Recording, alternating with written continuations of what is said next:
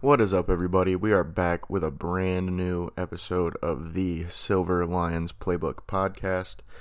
For this episode, this is going to be my draft overview with an updated depth chart at the end to kind of show you what I believe or what I would do for the depth chart with the team that we have right now. I even did a little bit of a practice squad, but I only did that with players I would keep in the practice squad from the Lions roster. I didn't want to get into free agents and all that kind of thing. That's a little too unrealistic for me right now.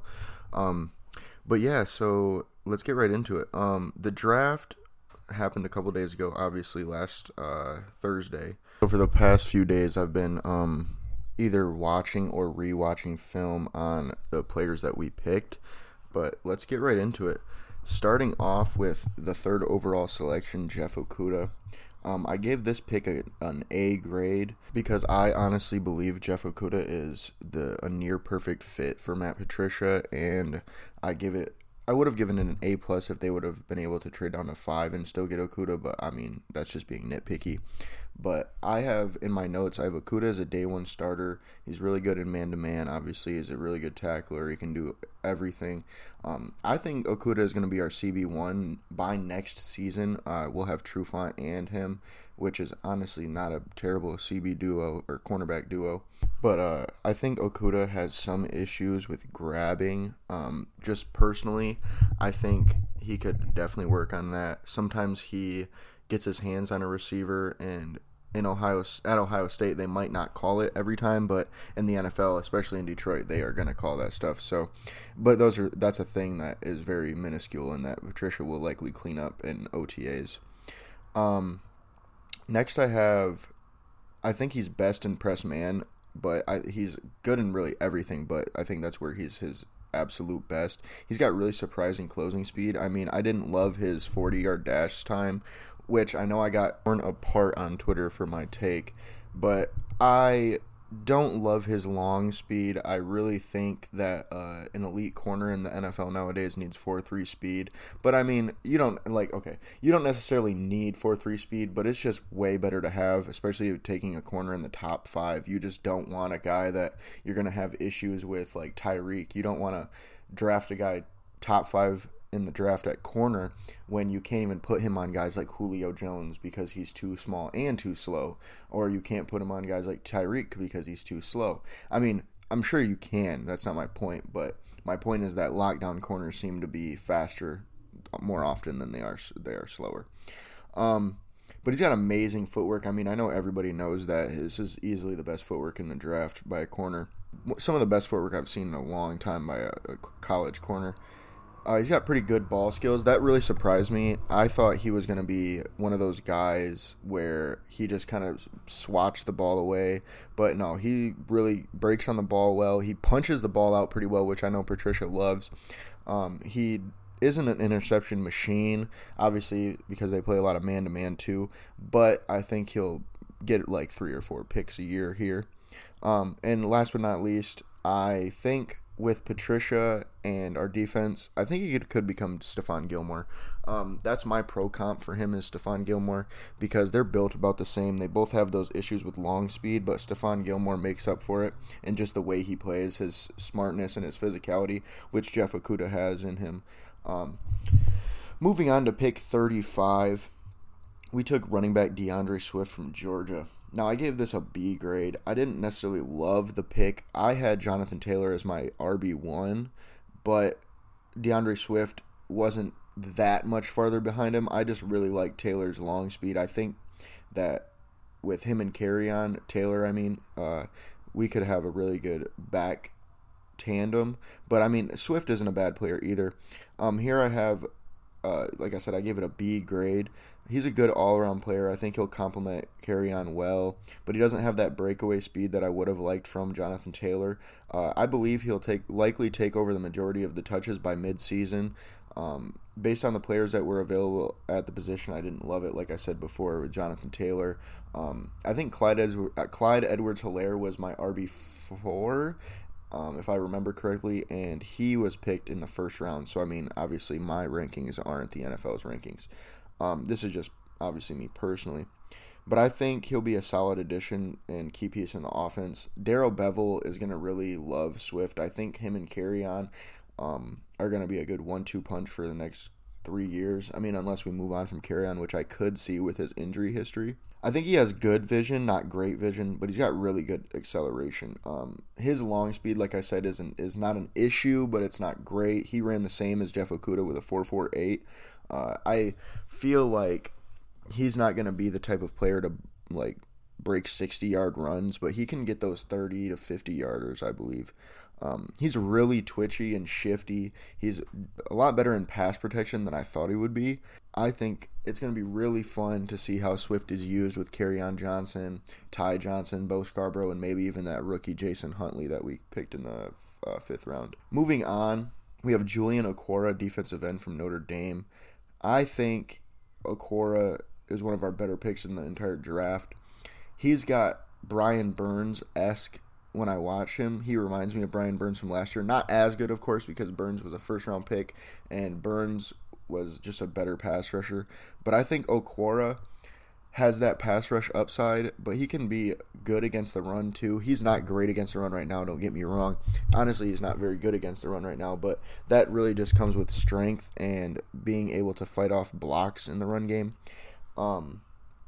I gave this a B+ grade. He surprised me with his athleticism. He gets off the ball really well. When they ask him to slant, he's there. Like he attacks the gaps very well. He's got really good get off, like I said. I think he needs to be lower when going around the offensive tackle. If you watch Von Miller, that dude's basically doing bear crawls when he's running past the offensive tackles. I mean, obviously he's not Von Miller, but my point stands.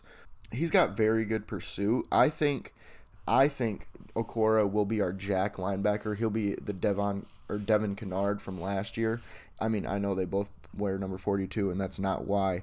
I think Okwara can be dropped into coverage. I think he will play down defensive end. I think he will play jack linebacker. But don't expect him to get a lot of work like in a 4-3 defensive end. That's just not what he is. He's not great against the run. Obviously, I think he needs to add more strength.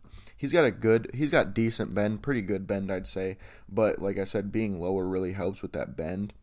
I honestly believe with some molding, he can become a 10 plus sack a year type of guy with like 50 to 60 tackles. I know he was a 3rd round pick, but I just really love it. A lot of people seen him as a 1st to 2nd round pick before his injury. I honestly see it on tape when I watch him. Like I said, he'll play the Devin Kennard role. I think he needs to add weight to anchor better versus the run, but those are all things that'll come. I think he's only 21 or 22, and those guys are still growing for sure. So, and I think getting him in the weight room, having Matt Patricia and our staff around him will really help. And then we're going to move on to our 3rd round picks, pick 75. Jonah Jackson, guard from Ohio State. I gave this one a B+. He's a really good pass blocker, like great pass blocker. He's got great hands, really good balance. He doesn't have great play strength, and he's not a people mover in the run game, but I think his hand work makes up for that, and I honestly think, like I said, the same with Okwara. I believe that with Jonah Jackson, with our staff, is going to get stronger. I mean, it's just going to happen in the NFL. I don't love the trade up we did. We gave up quite a bit. We gave up pick 85, pick 149, and pick 182 for pick 75 and 197.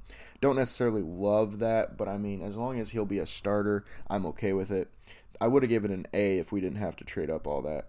But he's got really good anchor in pass pro. He's very intelligent. Good finisher. I mean, like I said, he's not a people mover in the run game, but when he gets you, he finishes you. It's not a lot of like pitter patter. He's trying to finish you. Like I said, he's average in the run game, but in pass pro, he is very good, so it evens out. I think he'll be our starter at right guard from day one, honestly. I don't really see anybody else taking that position from him. You could see Kenny Wiggins maybe being a rotation piece there, but I think Jackson will get the start. I guess we'll have to see how it plays out to give my final grade, obviously, for all of these, but I really do like the Jackson pick outside of the trade up. And then our 4th round pick 121, we picked Logan Stenberg, guard from Kentucky. I gave this a B grade because I do like the pick, but I don't love the fact that we just traded up for a guard and then took another guard with the next pick that we had. But, I mean, the player's worth it here. I would have given it a B plus if it wasn't for that. But he's got really good strength. I think Stenberg is almost the opposite of Jackson, to where Jackson's really good in pass protection. He doesn't have great play strength. He's not a people mover in the run game. Stenberg is not great in pass protection, but he is nasty. He's got strength. He's really good in the run game. He's got technical issues in pass protection, but obviously those are fixable. Like I said before, he's a finisher. He's got a mean streak. He needs better footwork in both pass protection and in the run game, I believe. His feet can get a little choppy sometimes and kind of step over himself, which a lot of offensive linemen have issues with. He'll fit the scheme really well, and I think he's likely a rotational player with Joe Dahl. Dahl, to me, is a good rotation player.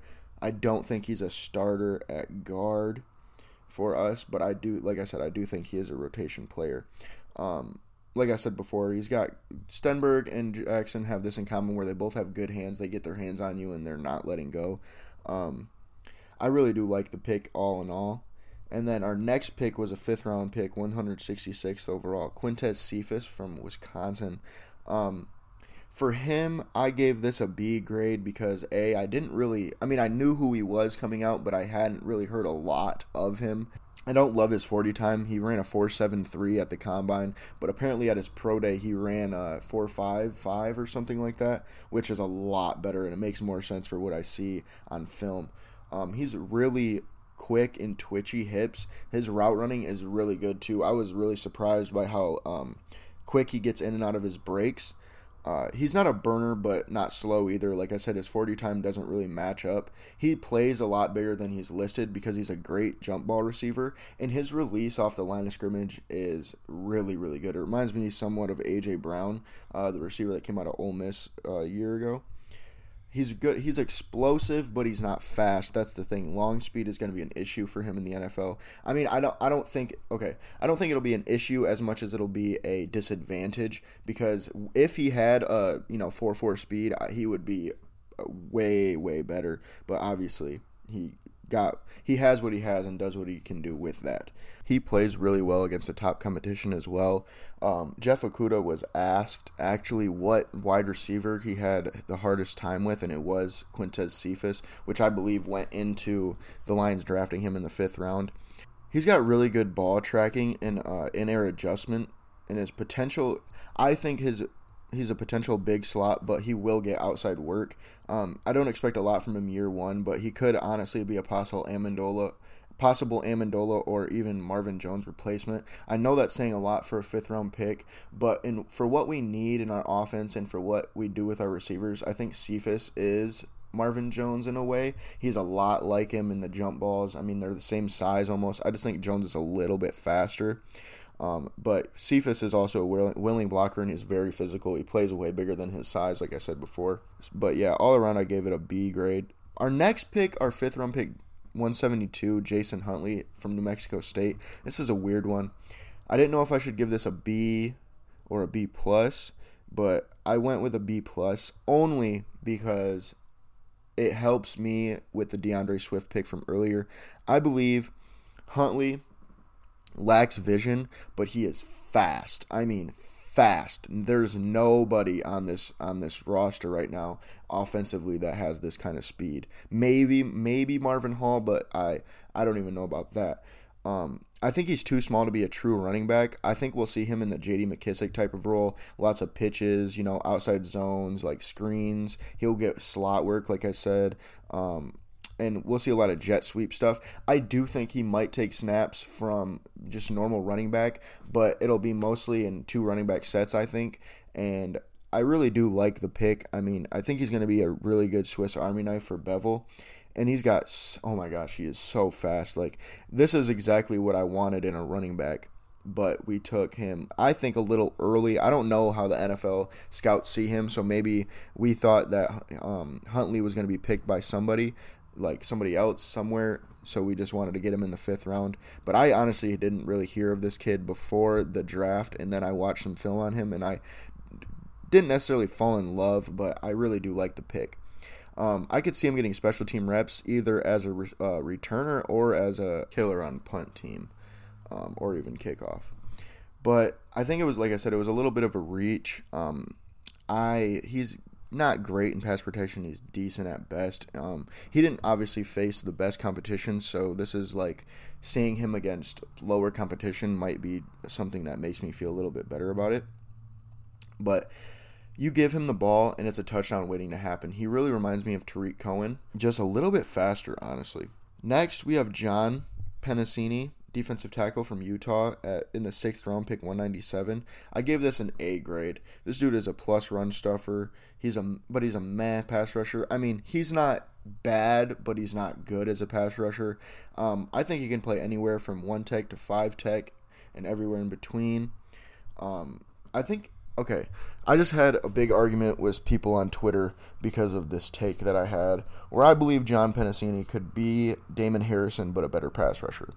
My point with that is, they're the same style of player. Pennicini reminds me of Harrison in the way that they play.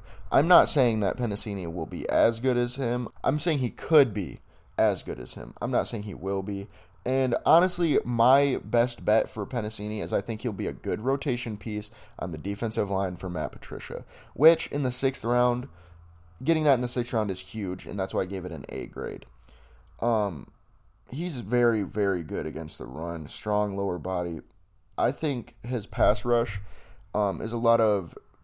Okay, so there's a lot of technical issues that he has. One of them being that his stance is very squatty. He sits more than he leans forward, so his get off is terrible. Honestly, it's not good at all. But the fact that he was doing what he was doing with that bad get off shows you something. Plus, the 3 games that I watched, he was double teamed almost every single play. And literally almost every single down he was double teamed. And he's next to Lakai Fotu, which is a defensive tackle that a lot of Lions fans loved before the draft, but they didn't even know who Pennicini was, which, in my opinion, Pennicini just looks better on film.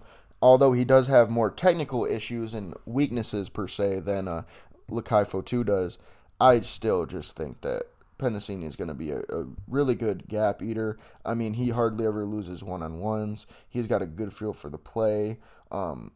He's got short arms, but, I mean, with the way that his play style is, I don't think that's a huge deal. It might be a little bit bigger if he was going to be an edge rusher or something, but I think his arm length is not huge, especially with his arm strength. Last but not least, we have Josh Cornell, defensive tackle from Ohio State in the 7th round at pick 235. I give this a C+ grade because I honestly don't even see Cornell making the roster. I see him as a practice squad player.